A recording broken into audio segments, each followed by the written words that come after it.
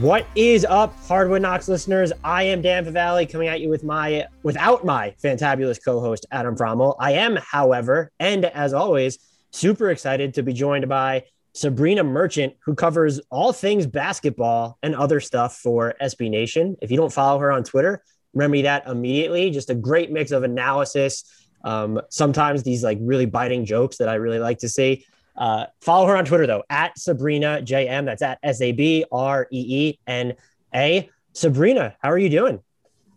I'm doing well. Doing very well. Thank you for having me back on, Dan. Hey, thank you for coming on. I think this is your third time. So I think it's officially your fault that you're here. If you say yes twice, like I'm willing to be like, all right, I hoodwinked them into it. But now that you're back a third time, I think this appearance is on you. So, but I really do appreciate you coming back to let me pick your brain, as always. I just love talking the offseason, and we're officially in it. Day one of the NBA offseason. The Bucks are champions. Did you have any lasting impressions after that game 6, that finals in general? Or are you still lamenting the fact that it wasn't, LeBron versus KD? I never knew that Giannis had this in him. After watching the last couple of postseasons, I thought there were limitations in his game and, still limitations in his game, but for him to be the best player on a title team, like that's such a rare feat to accomplish. There are like 3 guys in the league who you can definitively say can be the best player on a title team. And now he's one of them. So that's just super, super cool. I had so much fun watching him celebrate. Like what a delight Giannis Antetokounmpo is. And I'm just glad that he got to have this moment because it was so much fun to watch him and just like a very enjoyable finals. I've covered the league full time since I think 2011, maybe 2012. I'm getting old, but that might have been the most enjoyable finals I've covered. 2016 is definitely up there, but just like it were these 2 teams that I don't think the Bucks were like in that conversation entering the season, but even people who were super high on the Suns never envisioned them getting there. And I know stuff happened en route to the finals, but stuff happened for every team when you're looking at injuries. Exactly. So I thought that was so cool. And then I was disappointed we didn't get a game 7 because that's how much I love the finals. But I'm with you on all the Giannis stuff, especially the part about, I'm sure we would have enjoyed seeing Chris Paul celebrate a title and Devin Booker and all that, but I would have enjoyed Chris Paul a lot less. I'm here to tell you that. But Giannis just like flexing about not joining a super team. Would like to point out he still has like 2 really good number 2 and 3 options on his team. So it's Olympians not like he won with scrubs. At that. Right. What an awkward plane ride. As this gets released, Devin Booker might be on a plane with Chris Middleton and Drew Holiday to Tokyo. Good luck to them. I hope they stay healthy, but that's going to be an awkward, 14-hour flight. I'm him. I'm just like calling Robert Sarver, like, get me on a first class flight some other way to get to Tokyo. I don't want to be a part of this. Yeah, I mean, that has to be so awkward, 48 hours or whatever it is after. I guess I did tangentially. Here's the segue. I did bring you on to talk about potentially 2 super teams, not the Bucks or the Suns, in the Lakers and the Clippers. You do a fantastic job covering both as well as just the general NBA at large, but I find every team fascinating heading into the postseason, but I think naturally they were always going to be interesting. I'll begin with the Clippers. I feel like they've become a lot more interesting for all the wrong reasons. The Kawhi partially torn right ACL injury is just an absolute bummer. And Kawhi is going back to the Clippers. Like that was just never in doubt, like all the steps he took to get there. But does his injury change, in your view, their off-season approach at all? And the one thing I'll say, and I think this might be a subset of Warriors Twitter, was talking about how they should maybe the Clippers should trade Paul George, load up on prospects, and then like put themselves in a position to do stuff when Kawhi comes back. I'm going to table that. You don't own your first round pick next year. So there's no point in having a gap season. But I'm just curious, like, what do you do now though? Like Kawhi, if you think he's going to play at some point next season, you just lost one of the 5 best players in the league for, I presume, most of next year. Like, what do you do now? Yeah, I'm glad you brought up the pick because I think that's a big part of it. The Clippers do not control their own draft destiny for the next 5 years. That is in the hands of the Oklahoma City Thunder. Is that it? Courtesy of the Paul George trade. Well, that pesky little Stepien rule means you get saved a little bit. But yeah, I mean, the Warriors thing is so funny because I'm sure they were all advocating trading Draymond Green and Stephen Curry while they waited for Klay Thompson to get healthy, right? Like that's exactly what you do when your stars are hurt.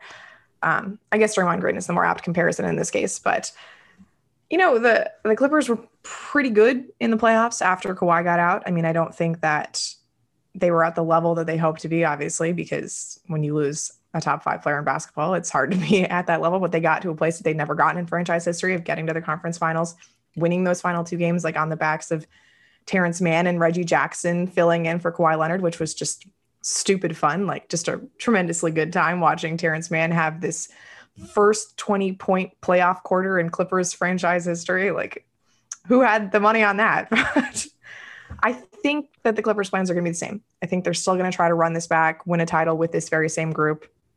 The problem is that like they have more intel about Kawhi's injury than we do, right? Like we know that it's a partially torn right ACL.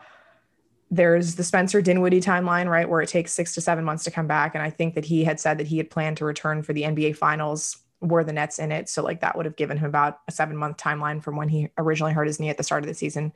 But then like I keep reading that ACL reconstruction surgery is the same, regardless of whether it's partially torn or fully torn. And so in that case, that puts Kawhi back at like more of a 12-month timeline.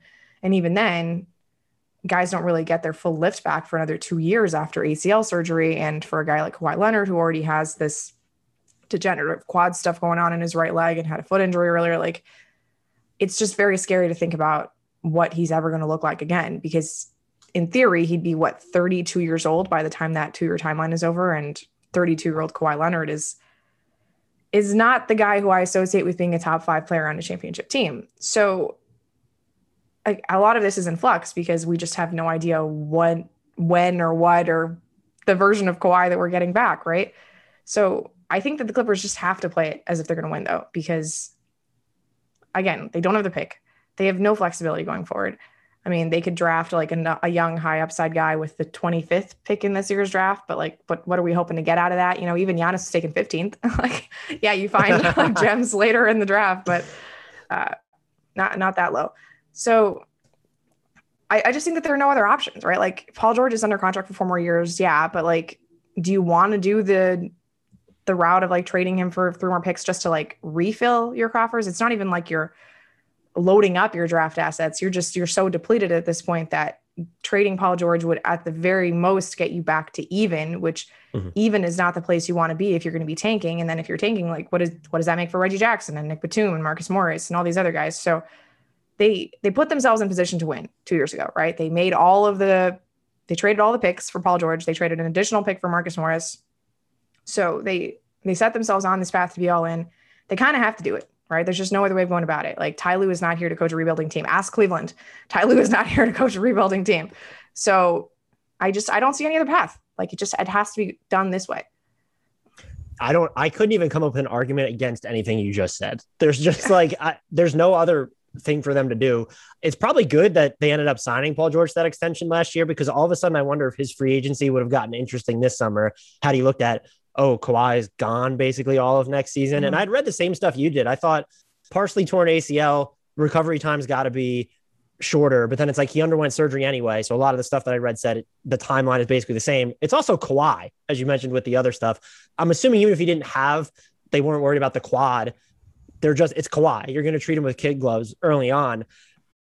So you look at, I think, the first steps for them, because it's actually kind of difficult in at least 2 instances, looking at their own talent in free agency, where I didn't think I'd be talking to you or anyone this offseason about they really need to bring back Nick Batum and Reggie Jackson. And by the way, one of my favorite Clippers stats, and it makes sense when you consider the context of the Clippers season, but Nick Batum led them in total regular season minutes played.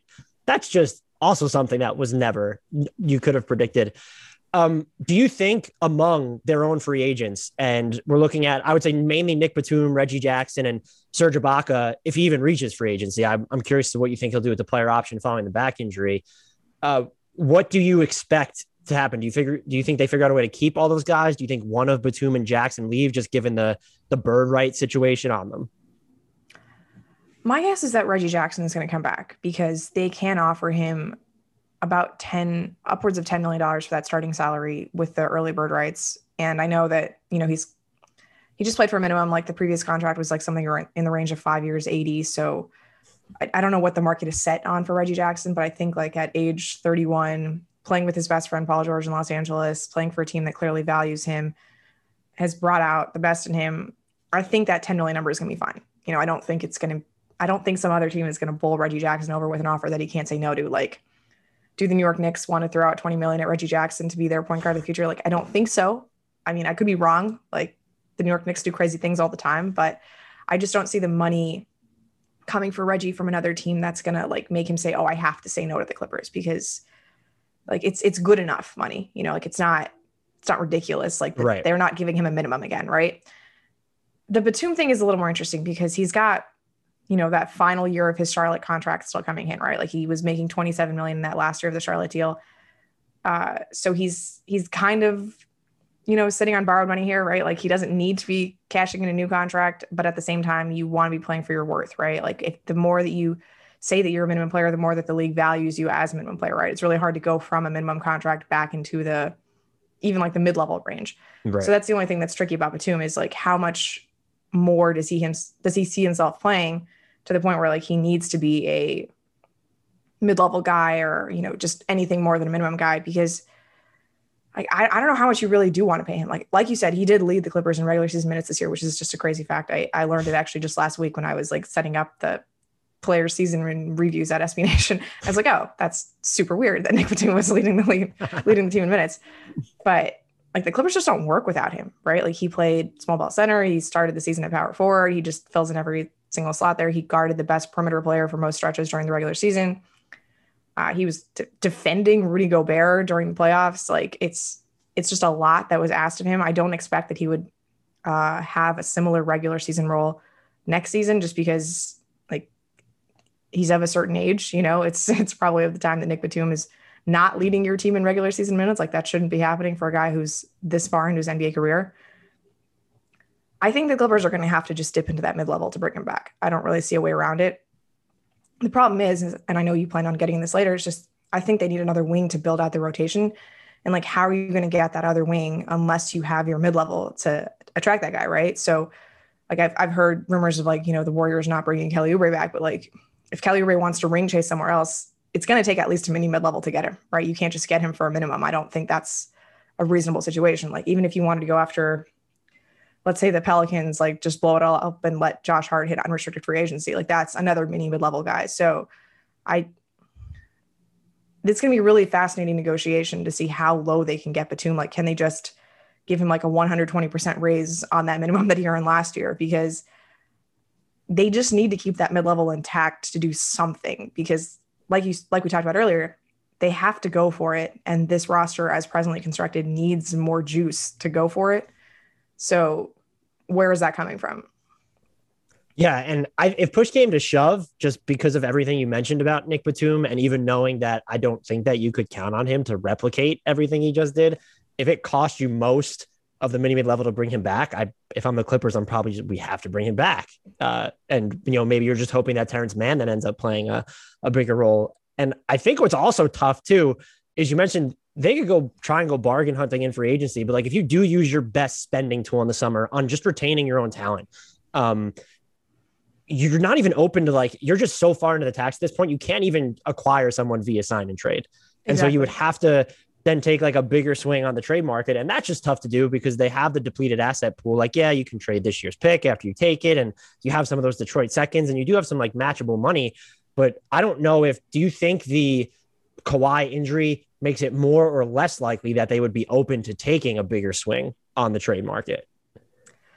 That's a good question. I think that whatever trade they make is probably not going to be something that makes them worse in the present, right? Like if they were going to make a trade, like a big swing to further deplete their asset pool and get better, like I have to think that they would do that even if Kawhi were healthy, right? Like they traded 2 seconds away to acquire Rajon Rondo, right? Like it's not like they weren't doing anything with their assets last year.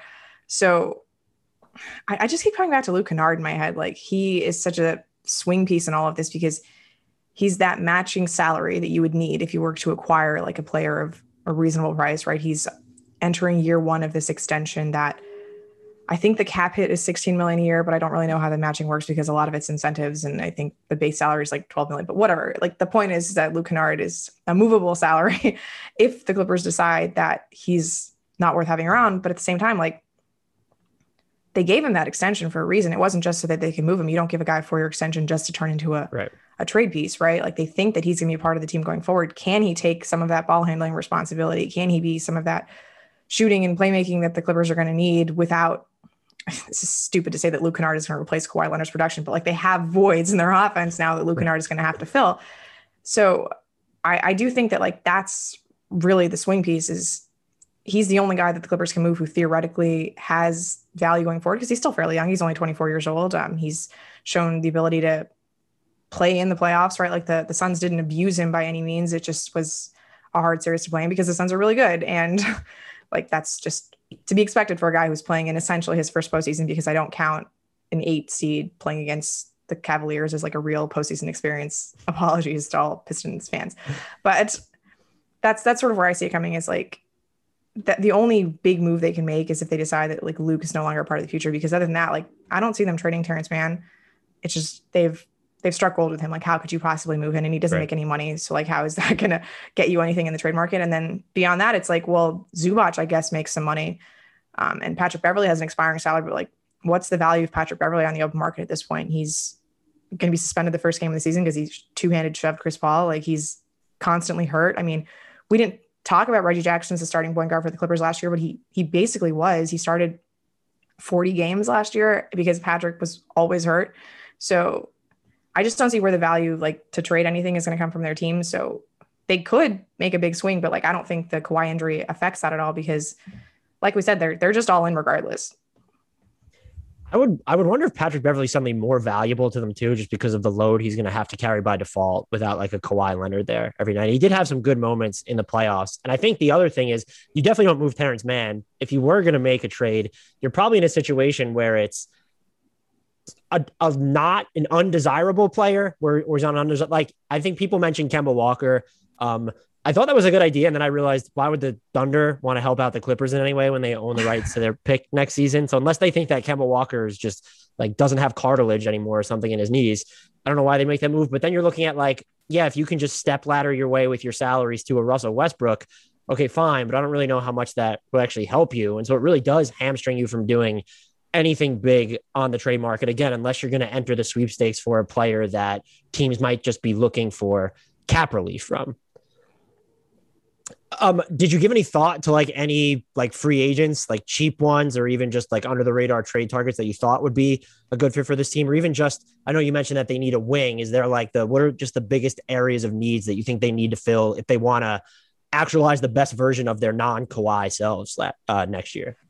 Right. So I think that the best version of the Clippers is when they're playing small, right? And they're opening the floor and just switching everything and beating you with their pace and blow eyes and just making the floor really spaced out, which is like what we saw them do when Terrence Mann came into the lineup for Kawhi Leonard, right? Like that's just how they beat Utah. It's how they occasionally played against the Suns, because I still quibble with the defensive decisions they made in that series, but you know, it's neither here nor there. They weren't going to win a title without Kawhi Leonard anyway. So the problem is like, again, we talked about this before, whatever wings are on the market, if the Clippers are using their money to bring back Nick Batum, like, which I think is probably the right choice, because I don't think that anybody who's better than Nick Batum is going to be had for that level of money. Like, what are they going to do? Like, they just offer minimums to guys. Like, we saw how this went last decade with the Clippers. Like, yeah, come one, come all. Your Paul Pierces, your Lance Stevensons, your Wes Johnsons. Like, is that what level of bargain bin hunting the Clippers are going to be doing? Or do they really have an ability to get something better? Like I mentioned Josh Hart earlier. If the Pelicans decide to blow things up there, he's a restricted free agent. I imagine that they're going to bring him back. Like the gettable guy there appears to be Lonzo, not Josh Hart. And Lonzo is definitely not in the money situation that the Clippers have here, although I think he'd be a nice fit. I mean, are we talking about like, I don't even know, like, do we bring back up Sterling Brown? People were frustrated at that trade idea last time you were on the podcast that I threw at you. That's they were right, wondering. That's right. They thought it was so Sterling boring. Brown, DeLon Wright stuff. Yeah, I don't see who it is. Like Reggie Bullock is going to be a free agent. He was a Clipper once before. You know, he was even drafted by them in the first round, but like he's going to demand more money. Talking like David Nwaba types. I just don't see what's happening here. Like I love David Nwaba, but I don't know. And the Clippers are far more creative than I am. Obviously their front office finds things, but like, I think that's the player they're going to target. That's probably someone they should just draft. but like maybe Amir Coffey plays more, maybe Jay Scrubb plays more next year. But like I don't really see it on the free agent market for a minimum. Like I have this like, again, like this Wes Johnson PTSD. It's just like this guy's going to do. Do you think that Serge Ibaka is going to end up opting in? And if he opts out, do you think the Clippers want to bring him back? When I think you had just mentioned their best identity is playing small. Yeah, well, Ibaka is kind of interesting because he does space the floor, right? Like he can shoot. So he's not a traditional big in the same sense that like Zubac is. I don't know that he can switch defensively like he used to, right? I think the defensive reputation of Serge Ibaka kind of outpaces where he is talent-wise at this point. And for good reason. Like he was damn good in Oklahoma City. So it's fair for that reputation to still follow him, even though I don't think he's that same defensive player anymore. But the Ibaka thing is very interesting because he could be super cavalier about this and just opt out and be like, what are you going to do, Clippers? Like, you have to pay me. But then at the same time, like he's coming off of back surgery. And do you really want to risk the Clippers playing chicken with you? Because I do think that the Clippers would play chicken with him. So the most likely option to me is that he just opts in because he's getting paid a fair amount of money. And like that's backup center money. And I think we're at the point where Ivica Zubac is going to be starting for the team during the regular season just to save Ibaka from himself really at this point. So yeah, I don't think there's gonna be a lot of intrigue there. I imagine he's just gonna come back. They're gonna manage his minutes as carefully as possible so they're not in this situation again and hope for the best with his back, which is really just a scary situation. I think he said he had a pinched nerve during the regular season, and that's just super painful to think about. So it sounds like we should really just expect the Clippers to look mostly the same with moves made on the margins, which given their cap and asset situation pretty much makes a ton of sense. Yeah, I'm going to say that the most changes that the Clippers make this offseason are going to happen on their bench with their coaches as opposed to their actual roster. Well, they've already lost 3 from what I understand. Chauncey and Roy Rogers are both going to Portland, and then Kenny Atkinson is going to Golden State. So I didn't even compute player development. I didn't compute the Roy Rogers one. I thought it was 2. My God, 3. Yeah, that's a lot of coaches to lose. Yeah, I mean, we talked all year about like the player development for the Clippers, like how important it was for, Terrence Mann, obviously, Coffey, even Paul George, like becoming a playmaker was something that wasn't really part of his bag earlier. So Kenny Atkinson was basically the guy in charge of that. So I'm interested to see how they replace what he brought to the staff.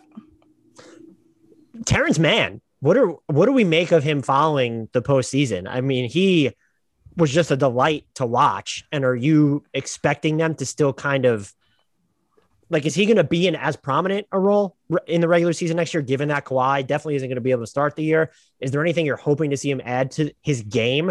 I know he did on offense, like was very dangerous off the ball, but like he has some real off the dribble juice to him. I'm not saying that we should make Terrence Mann a primary initiator for the Clippers, but if Kawhi's going to be out and you're not going to make any substantive additions, like, can we maybe plumb the depths of Terrence Mann's offensive game a little bit more? Or do you think they're still going to kind of want to shoehorn him into that specialty role? No, I think he's going to be the starting small forward or whatever you want to call him for the Clippers. Like he and Paul George will be the 2 wings starting, depending on how the rest of the lineup works out. My best guess is like, it's going to be Reggie Jackson, Paul George, Terrence Mann, Marcus Morris in the center. Like that's seems to be the most likely option for how the Clippers are going to start the season. But yeah, like I love watching Terrence Mann play. Every time he just like faces up a guy, crosses over and swashes a jumper in his face, I am shocked. I still can't believe that is a part of what he can do just based on how he came out of college. Like he was not a shooter. And for him to have all of this, like you said, juice on the ball and like just this creativity, and he's always moving and cutting into the lane. And like, he's got these super weird hook shots that come out of his hands. Like there's a lot of flair to his game, which is super fun. He's tremendously confident, except for, a couple times when like he was just not hitting the corner 3 and then decided, okay, well, I'm just going to like take it to the rack on Rudy Gobert instead. But like, how can you not love watching this kid play? I do think that they're just going to expand him as much as possible. Like, I don't think they want him to pigeonhole into any one thing. Like he has already gotten so much better at the shooting.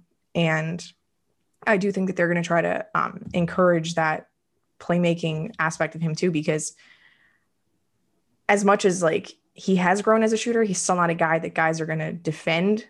If he's spacing the floor, right? He's not Reggie Jackson. He's not Marcus Morris. He's not somebody who you just trust to like dead eye knock down shots. So putting the ball in his hands, I think makes a lot more sense because one, it saves Paul from him having to do all that. And PG's handle still concerns me, but it's just, if you put the ball in Terrence's hands, and like, it just creates so much space around him. So I think that's like the most exciting thing about the Clippers next season, which is probably not what you want to be saying about a team that has championship aspirations, but the Terrence Mann like growth curve, just monumental at this point. I know he's up for an extension with the Clippers because he signed a 3-year deal out of the draft. I don't really know what that would look like. I don't quite understand the cap machinations. Like, is he eligible for the same like Taylor Horton Tucker type extension, or is it like a lower number? I don't really know, but he's just like the most fun player on the Clippers. And I don't think that's like a controversial statement. Maybe Reggie Jackson for like the diehards, but I do think they're going to be putting the ball in his hands a lot. What I'm looking forward to is his defensive improvement, because he was low-key hunted when, opposing teams like went against those Clippers small lineups, and he's got to get just better and more disciplined at defending on the ball, because he gets a little too foul happy, a little too jumpy. So that's really where I'm looking for the improvement from Mann.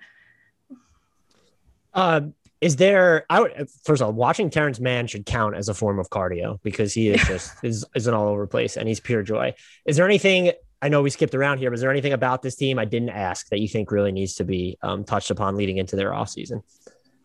No, I think you talked about the point guard thing with Reggie and Patrick Beverley. That's the one thing where I do think Patrick Beverley, they're going to be shopping him because of that expiring contract, and it's just the only way to really get any flexibility.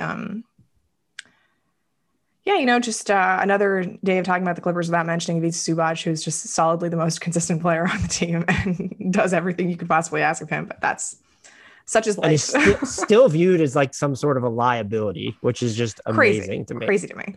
And I don't know why you would move him unless you're hitting a home run trade, like just the value he brings. That's your starting center at sub $8 million a year. Like that, you're just not replicating that. And when you look at his size and just like his, like the width or girth, whatever you want to call it, like he's a lot quicker than other dudes that are built like him. And so I don't know why you would move off of him again, unless we're about to hit like this home run, or there's this really irrational opportunity for us on the trade market. It's crazy to me how many Clippers fans want to start DeMarcus Cousins over him. Like it's mind boggling to me. But hey, Cousins is flashy in a way that Zubac is not. And such is life, I guess. I did want to ask you some questions about the Lakers, they're just, by virtue of having LeBron and AD, they were always going to have a fascinating offseason. But I'm wondering if after these playoffs, you see Anthony Davis banged up, not as usual in the playoffs, mostly because he doesn't really have a ton of playoff experience when you look back prior to Los Angeles. But he's banged up. LeBron is banged up, which is definitely new. And then you remember, oh yeah, that was his age 36 season. Maybe this is not, you don't want to say a regular occurrence, but your future kind of flashes before your eyes there without LeBron having to deal with that. Do you think the circumstances under which they lost this year increase the urgency for them to find, I'm going to call it a third creator, because I do not believe that they have the ammo to get a third star in there. I know Chris Paul's name is already being floated after the Suns lost. I just don't see it. Yeah, I just don't see a path. I mean, I guess you have the salaries if the Wizards decide to blow it up to get Russell Westbrook. If they get a third star, I will be flabbergasted. So let's say a third creator. Do you think it increases the urgency, or was this just like it was always going to be the urgency? Or am I overreacting where it's like they did come off the shortest offseason in sports history? Now you've given LeBron a regular offseason to heal up, and he's just going to come back and dominate as per usual, and that'll be fine. Yeah, it's interesting because there's a couple ways that you can look at the Lakers season. On one hand, they are up 2-1, up double digits in game 4 against the Suns before Anthony Davis gets hurt. And it feels like they've sort of figured out this opponent, right? Like they looked very comfortable against Phoenix. They were just manhandling them with their size in a way that we saw Milwaukee do in the finals. So you can look at it that way and be like, oh, healthy Anthony Davis, they definitely get out of that round. They fare very well against Denver. And then you put them against the Clippers. We'll see what happens. But on the other hand, like they were the 7th seed. And yeah, LeBron was hurt for a stretch of the season. Anthony Davis was hurt for a stretch of the season. But for all of their gifts, like their supporting cast was just not nearly good enough for what they were hoping to be, right? Like Dennis Schroeder was not the third ball handler that they were hoping him to be. And whether that was because he may or may not have gotten COVID at the end of the season, Lord knows how Dennis tried to explain that. let's just say that the Lakers were not thrilled with his decision making on or off the court, and that might be a reason to not want Schroeder around for another year. But yeah, I think like that was their big ticket move, right? It was getting Schroeder, it was getting a guy who they hoped was going to inject some bounce like in the half court, play off of LeBron and Anthony Davis. And for the first half of the season, like before Valentine's Day when Anthony Davis gets hurt, I think that there was a reasonable argument that like, yeah, hey, the Lakers did the right thing. This starting lineup with Schroeder and Marc Gasol is going bananas. Like it's really, really good. And this is everything they'd hoped for. And then obviously the wheels fall off and, you know, they fall into the 7th seed and blah, blah, blah. But so that's the problem I have with the Lakers season is that depending on which part you want to focus on, like you have an argument in favor of whichever direction in the offseason you want to pursue. You have an argument for, hey, let's run it back because this team was working when they were healthy, or hey, maybe it's a problem that all of our best guys are over 30 and gimpy and maybe aren't relied upon to stay healthy for an entire postseason. Like they were starting Marc Gasol. I don't think that his health is something that we should overlook either, because the guy just plays all year round, right? He's in the Olympics right now. Right. I don't know how much we can trust him to be like fully ready to go for another 82 game season.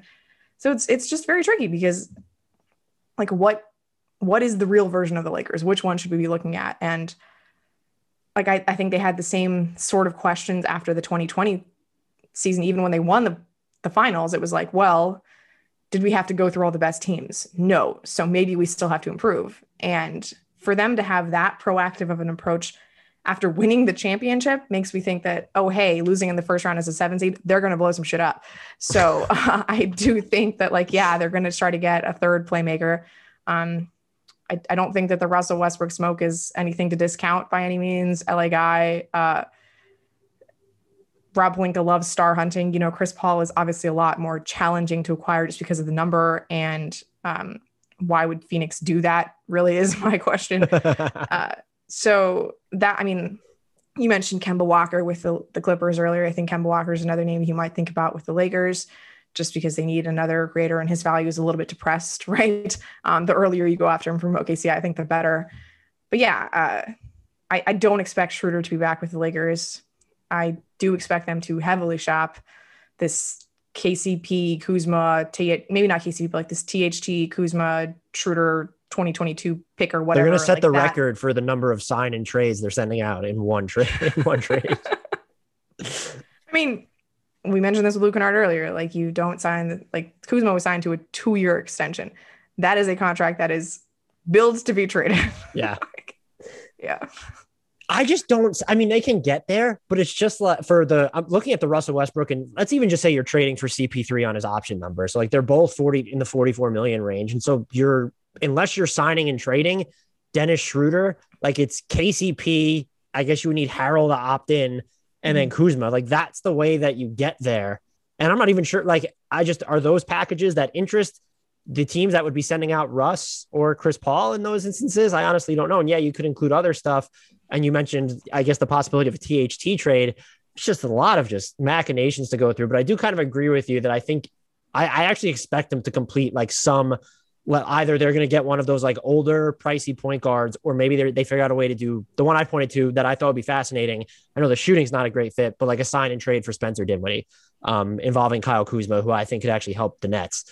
But they need the help, because in LeBron, the past 2 years, their half-court offense has ranked in the 25th percentile and 19th percentile, respectively, of efficiency with LeBron off the court. And I know that's sort of like a harbinger of LeBron teams. It's a lot more damning when LeBron is entering his age 37 season. Yeah, I mean, there's like if you're the Lakers brass and you're watching the finals and you're looking at Milwaukee just junk up the game and play really physical defense and win the math advantage by getting to the foul line more and living in the paint and just getting more shot attempts. Like that's the prototype of a LeBron James, Anthony Davis team. It's not like this beautiful game that the Suns are running. We can't do that with the Lakers. Right. Like that's just not going to happen. So the fact that a team like Milwaukee is so successful with this old school, like just again, terrible half court offense, but really good in transition type of game, I think that gives you a little bit of comfort in your approach going forward. Like you can still do this bully ball thing. Like it wasn't just a fluke of the bubble. I think that there is a legitimate reason to believe that that can work even in this small ball era. So like that's why I think that Russell Westbrook thing is something to think about, just because, yeah, he can't shoot, but I mean, he gets into the paint. He gets you extra possessions. Like there's something to be said for that if he's willing to, rein in his defensive tendencies or whatever. The pipe dream I keep hearing about from Lakers Twitter is like, oh, what if Zach LaVine decides he wants out of Chicago? Like, yeah, great. Wouldn't that be perfect? I don't know if Kuzma and a first round pick in 2027 is getting that. That Chicago's own Talen Horton-Tucker is really what you're going for with that one. I did see the Damian Lillard sweepstakes linked to the Lakers where it's like, it would depend on how interested the Blazers are in Talen Horton-Tucker. And I was like, do they view really, THT as like 8 first rounders? Yeah. And I think that was a great point about the Bucks. I think what if they might have emboldened the Lakers, but it also kind of proves like you do need at least the set, because Milwaukee's second and third best players are both guys capable of handling the offense in Giannis's absence. And they're both arguably running more of the offense in crunch time than Giannis anyway. So if you're the Lakers, you have that sort of prototype in Anthony Davis. You need the second creator aside from LeBron James, who I think feel confident. And then will never doubt LeBron James, but just age 37 season scares me. Like the high ankle stuff plus the playoffs. I'm just like, there needs to be somebody else there. Like we were scared at age 34, LeBron. So, I mean, that's the fact that it's 3 years later, you get the sense that it's like one of the shoes has to drop at some point. Like this can't go on forever, can it? And I hope it does, but I get increasingly wary each and every offseason about it. Yeah. And which is why they tried to, get Schroeder and give him an additional ball handler so he wasn't running everything in the half court, and that didn't quite work out. I don't think THT is ready to assume that responsibility. Alex Caruso, for all of his gifts, is not that ball handler for the Lakers. Like it's not his game. So they got to do something. I mean, I think the Dinwiddie thing is probably the most likely, just because there's so much noise about him coming to LA and like he's just perennially unhappy with the Nets. But like, I don't know. It's got to come from somewhere. But like you said, I fully expect some big move to happen here. They do have a ton of free agents. So I'm wondering if you can quickly join me for a round of keep or nah with them. Mm-hmm. The first and most important one, Andre Drummond. No. I do think that the Lakers are going to look into reacquiring JaVale McGee or Dwight Howard this offseason. That's Olympian JaVale McGee. I'm sorry. I knew it immediately as I said it. Team USA's own JaVale McGee. I apologize. So Dennis Schroeder, and I think you've kind of already touched upon this, that people have talked about a lot, how he kind of has them in the bird rights trap. And he does, but like, does he really? Because it might be more valuable for them to have the room under the apron than signing Dennis Schroeder for anything close to the $84 million that he turned down already. Right. And I think the bird rights trap also works when you can leverage another offer from somewhere else. And what did Dennis Schroeder do during this season to say like, hey, someone else come sign me? I'm clearly not a starting point guard. But so if you're the Lakers, are you looking at more, do you view it as an obligation as you have to bring him back? Or do you think that this team might just be better off letting him walk? I think that sign and trade him. I don't think they're going to re-sign him just to stay. Talen Horton-Tucker. Yeah, they got to keep him. But just he's the only asset you can throw around. Right. He's also just, his game is so like herky jerky, and the way his body moves doesn't make sense. And I absolutely love it. And he like kind of started hitting some jumpers like towards later in the season. So that you're flinched at that. So like, that's like not something, but I think Horton-Tucker's 3-point percentage was under 30% for the whole season. So if he was hitting jumpers for any consistent stretch, think about how bad the rest of the year must have been. He's so young though. So like maybe that was him turning a corner, but he also has the same physical measurements as Breanna Stewart. So I have hope. There you go. I mean, look, that's what you're touting first and foremost in trade talks with anyone you're trying to acquire. Alex Caruso is super interesting. And what I will say, like with THT and Caruso, I would view them as guys that ideally you would want to bring back in most situations. But I also think those are guys that other teams are really going to like. And so like you do have the ability to keep them. Do you want to pay these guys like over the longer term? And I know that THT is capped in what he can get, obviously, but still, as you mentioned, how many minutes is he going to play? And can he actually even shoot 30% from 3-point range? Yeah, Caruso is the scariest one to me because number one, he's the most beloved by Lakers fans, right? Along with KCP and Kuzma, he's the longest tenured Laker.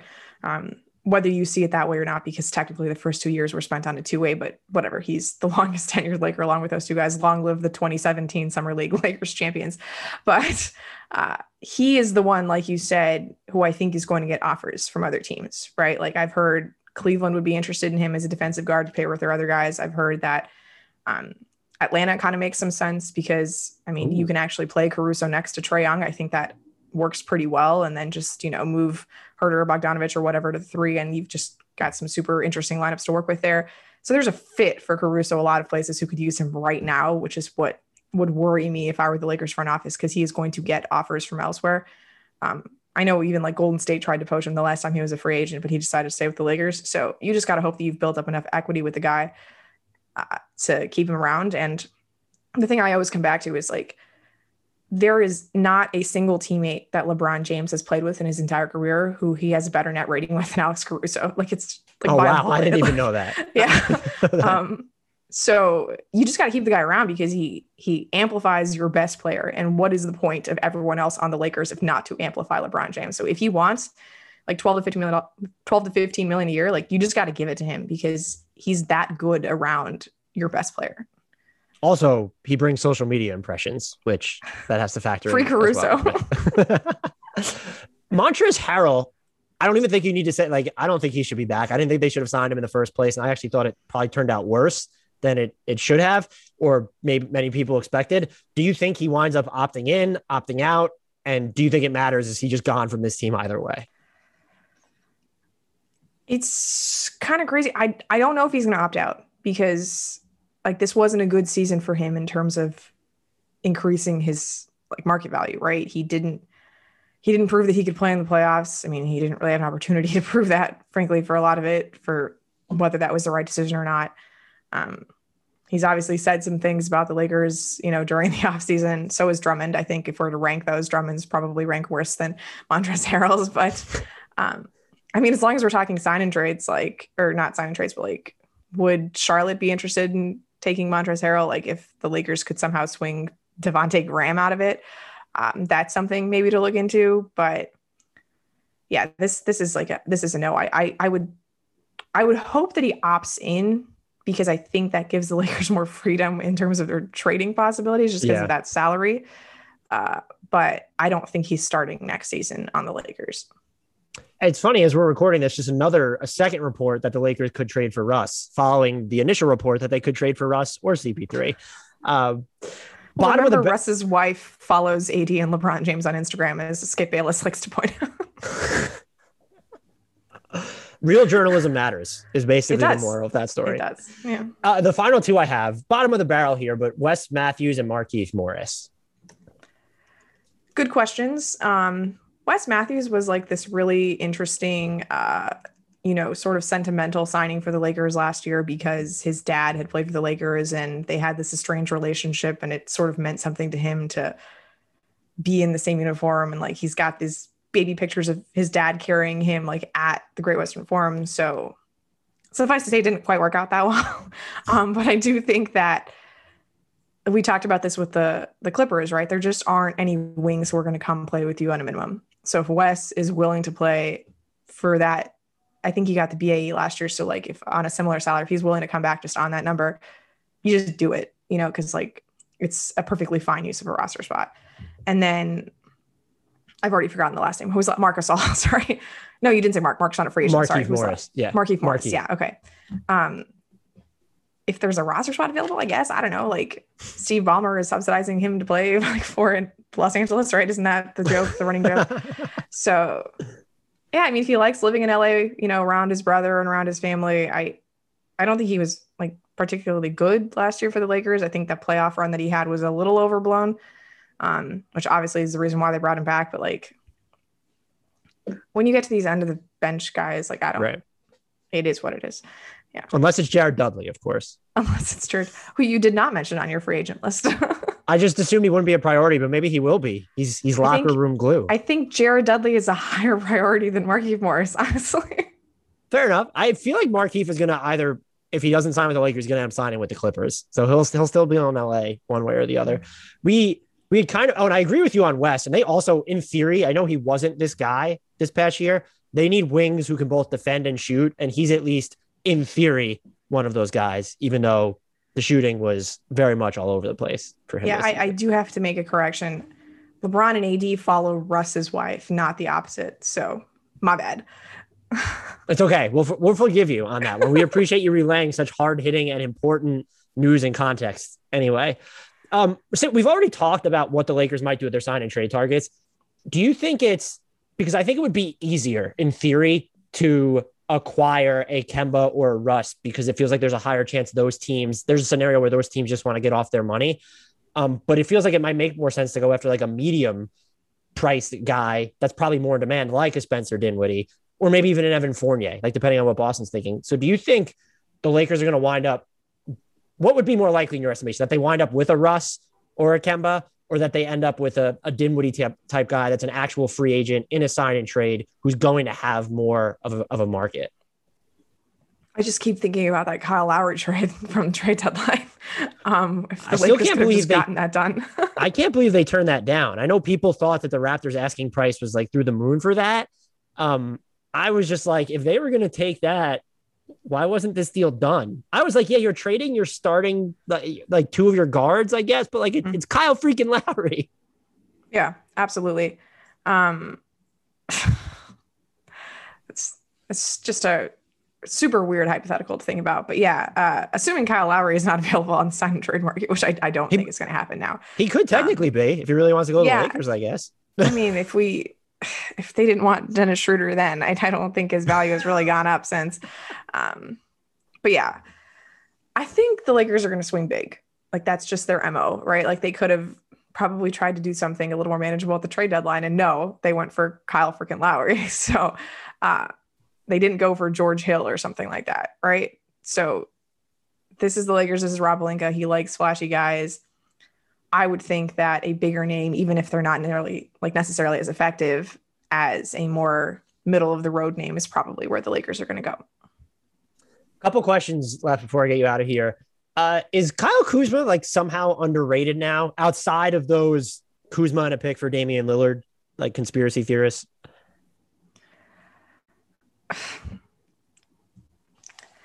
Is Kyle Kuzma underrated now? Is that what we said?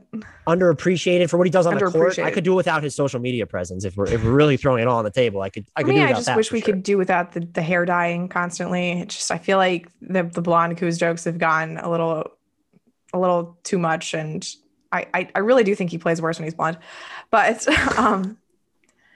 interesting. In the 2020 postseason, I think we sort of hit this cap with Kuzma where like he was not really that playable against Denver and Miami, and like there is a level of player who can get you through the first couple of rounds, but when you get to the Final Four, it's harder to slot them in. And I didn't think he was nearly good enough in the conference finals or the finals. And then what was so fun about Kuzma during the first AD LeBron year was that whenever one of them was out, he would come in and just like go full gunner, right? And he would put up like 25 points and be like, yeah, I could do this every night if you gave me the chance. And obviously he can't do that every night if you give him the chance, because he was given the chance this year and that didn't happen. So I kind of think he's properly rated, right? Like his offensive game has regressed since he was a rookie. He's never shot the ball as well as he did that first season. I think that was just he was like, I remember he was like one of the 5 most efficient ISO players as a rookie, which was just, it's crazy. He put up like 40 points in 3 quarters against the Pistons once. It was nuts. But I don't think that he's an efficient offensive player. I do think he's added a good deal of value on the defensive end. Like he was solid wing defender, rebounds the ball well, but like the Lakers need some creation. And for whatever reason, Kyle has like lost that ability on the offensive end. And I've come to the belief that like anybody can defend pretty decently in a Frank Vogel system. So I'm not giving him all that much credit on that end. So yeah, I kind of think he's properly rated. Like it's unfortunate because like there was much higher expectations for him, even though he was a 27 pick, just because that like phenomenal summer league. And then the way he came out gangbusters during that rookie year, but he just is a very one-dimensional offensive player now. Like he doesn't shoot the ball well. He doesn't have that craft around the rim that he used to. I don't really know where it went. Like those are the kind of things that like shouldn't have gone away. But yeah, I think we're pretty clear with what Kuzma is. And like, if other teams like him, so be it. But like, I don't think there's this untapped star potential here, or even that much more than what we saw the last 2 seasons. The point about his defense under Vogel, I guess I didn't give enough consideration, because I look at 3 years and 39 million and the final years of player option for another team that maybe has enough creators to where they don't need Kuzma to come in and put the ball on the deck. You might actually appreciate that he's, put himself in more of a niche offensive role, like the Nets as an example. Like you don't want Kyle Kuzma to handle the ball if you're Brooklyn. So maybe a team like that would see that. I just think the number is fine. And it, like, I was seeing deals thrown out where like teams were getting off, like taking on Kuzma so that they could get off bad salary and being spun as doing the Lakers a favor. And so I almost feel like perception of him is veered too far towards negative because he was too, pumped up as a guy who was playing for the Lakers. And again, because of what he did during his rookie season, as you mentioned. I like the idea of him going back to the Nets where he was originally drafted, I guess, part of the D'Angelo Russell trade. But yeah, I mean, if like the Kuzma didn't what you think obviously makes a lot of sense for both sides. Anthony Davis, after a decade or so in the league, has said that he is ready to play more center. Do you, one, buy it? And two, is it an oversimplification for people like myself to say that his aversion to playing the 5 was stupid in the first place? I've asked, and I have asked scouts whether I'm being like stupid ass talking head here. And a lot of them have said no. But I'm just curious, smart basketball person like yourself, like what your interpretation is of, one, him saying that, and two, his aversion to it in the first place. Have you seen Space Jam yet? No. Okay. Do I need to see Space Jam? No, just, I think Anthony Davis is playing the 5 in Space Jam, which is why I bring it up. Like maybe this is a tune shift, that we're I'll having. Put a spoilers alert in there. That'll shock people. Yeah. It's unclear to me though, because Nneka Ogwumike is also in it. She kind of toggles between the 4 and the 5. So I haven't quite figured out positionally what they're doing yet, but something to keep in mind. Anyway, I love the idea of Anthony Davis being able to play the 4, and like when the Lakers switch, he's still there to play backline defense, or if he's out on the perimeter, then he's the one that's immediately leaking out and jump starting the transition offense. Like I think there was a valid reason to play him at the 4 during the regular season. Then obviously he switched to the 5 more often during the playoffs. I mean, the Lakers, like Dwight Howard got an exceptional amount of credit for the defense he played on Jokic in the conference finals. And I think that was wildly overblown because during go time of that series, it was always Anthony Davis at the 5 on Jokic. And like, yeah, AD couldn't really guard him, but who could really guard Jokic? Like, I think we've seen that that's not really a thing that happens, provided his entire starting backcourt is not injured. But like, I don't think that the whole like AD needs to play 5 during the regular season is like an actual thing. Like he could play it he played 40% of his minutes at the 5 his first year with the Lakers, and obviously 10% last year was far too little. But I think that some of that was just because what are we classifying Montrezl Harrell as? Is he a center? Or is he not a center? Yeah, one of those things. But the problem with the Lakers wasn't that Anthony Davis wasn't playing 5. It was just that the rest of their perimeter rotation like sucked, and I don't think that was because they didn't have the space to attack because Anthony wasn't playing the 5. I think it was just because, their center rotation wasn't as good as it was last year. Like for all of the jokes we make about JaVale McGee and Dwight Howard, like they were much more effective in their roles than what Andre Drummond and Montrezl Harrell and even Marcus All to an extent were asked to do. So I think the Lakers' problems are a lot more nuanced than, oh yeah, Anthony Davis should just play his best position and get it over with. Like he'll do it during the playoffs. We've seen it. It's not a problem. Right. I also just like he's so fragile, and I don't want him to have to deal with that during the regular season of having to play center all the time. So yeah, I kind of lean on AD should probably play 5 more than he was during the regular season. Like 10% is just way too low for his minutes total at the 5. But I'm not of the belief that like you need to go into a season starting Anthony Davis at center and like just make him do it, because I don't think that exactly solves the Lakers' problems either. Yeah, that's a good point. I guess where I fall on it is just, it feels like it puts a cap on their offense if he's at the 4, unless the right 5 is next to him, which I thought that right 5 was Gasol. And I think there were minutes where it proved to be, but Gasol became like a pariah among, like he was this year's Danny Green among Lakers Twitter. Exactly. Yeah. I felt like, and I didn't understand that. I would have rather seen more Gasol AD than Harrell AD. And I know those minutes ended up being fine during the regular season. But like, even when Drummond came in, like everyone was making fun of Gasol for pouting, but I was like, no, like I kind of feel where he's coming from that front. So I think I don't mean to dilute it down that far, but that's where I'm at. Is I think it puts a cap on the Lakers offense if he's playing the 4 that often, unless they change up their center rotation. Yeah, I think you're absolutely right. I just think that Frank Vogel has shown time and time again that he's going to prioritize their defense, and their defense is better when Davis is at the 4 during the regular season.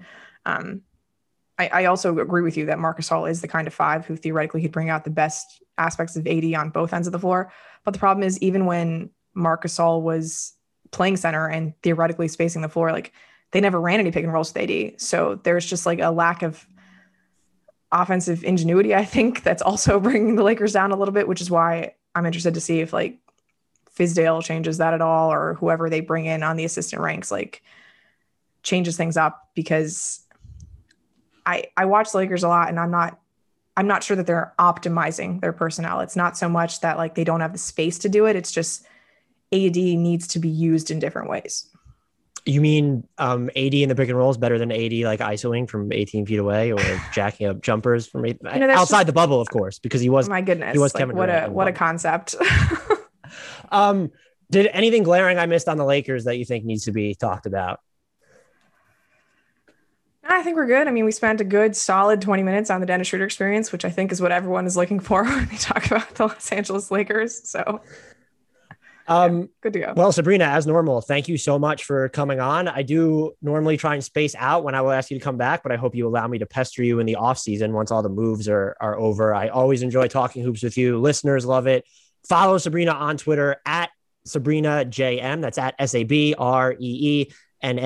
Does a fantastic job covering basketball, NBA, WNBA, all other stuff at SB Nation. Thanks once more for coming on. And as you know, and I just said, I'm definitely going to be pestering you again. Yeah, happy to do it. Thanks, Dan.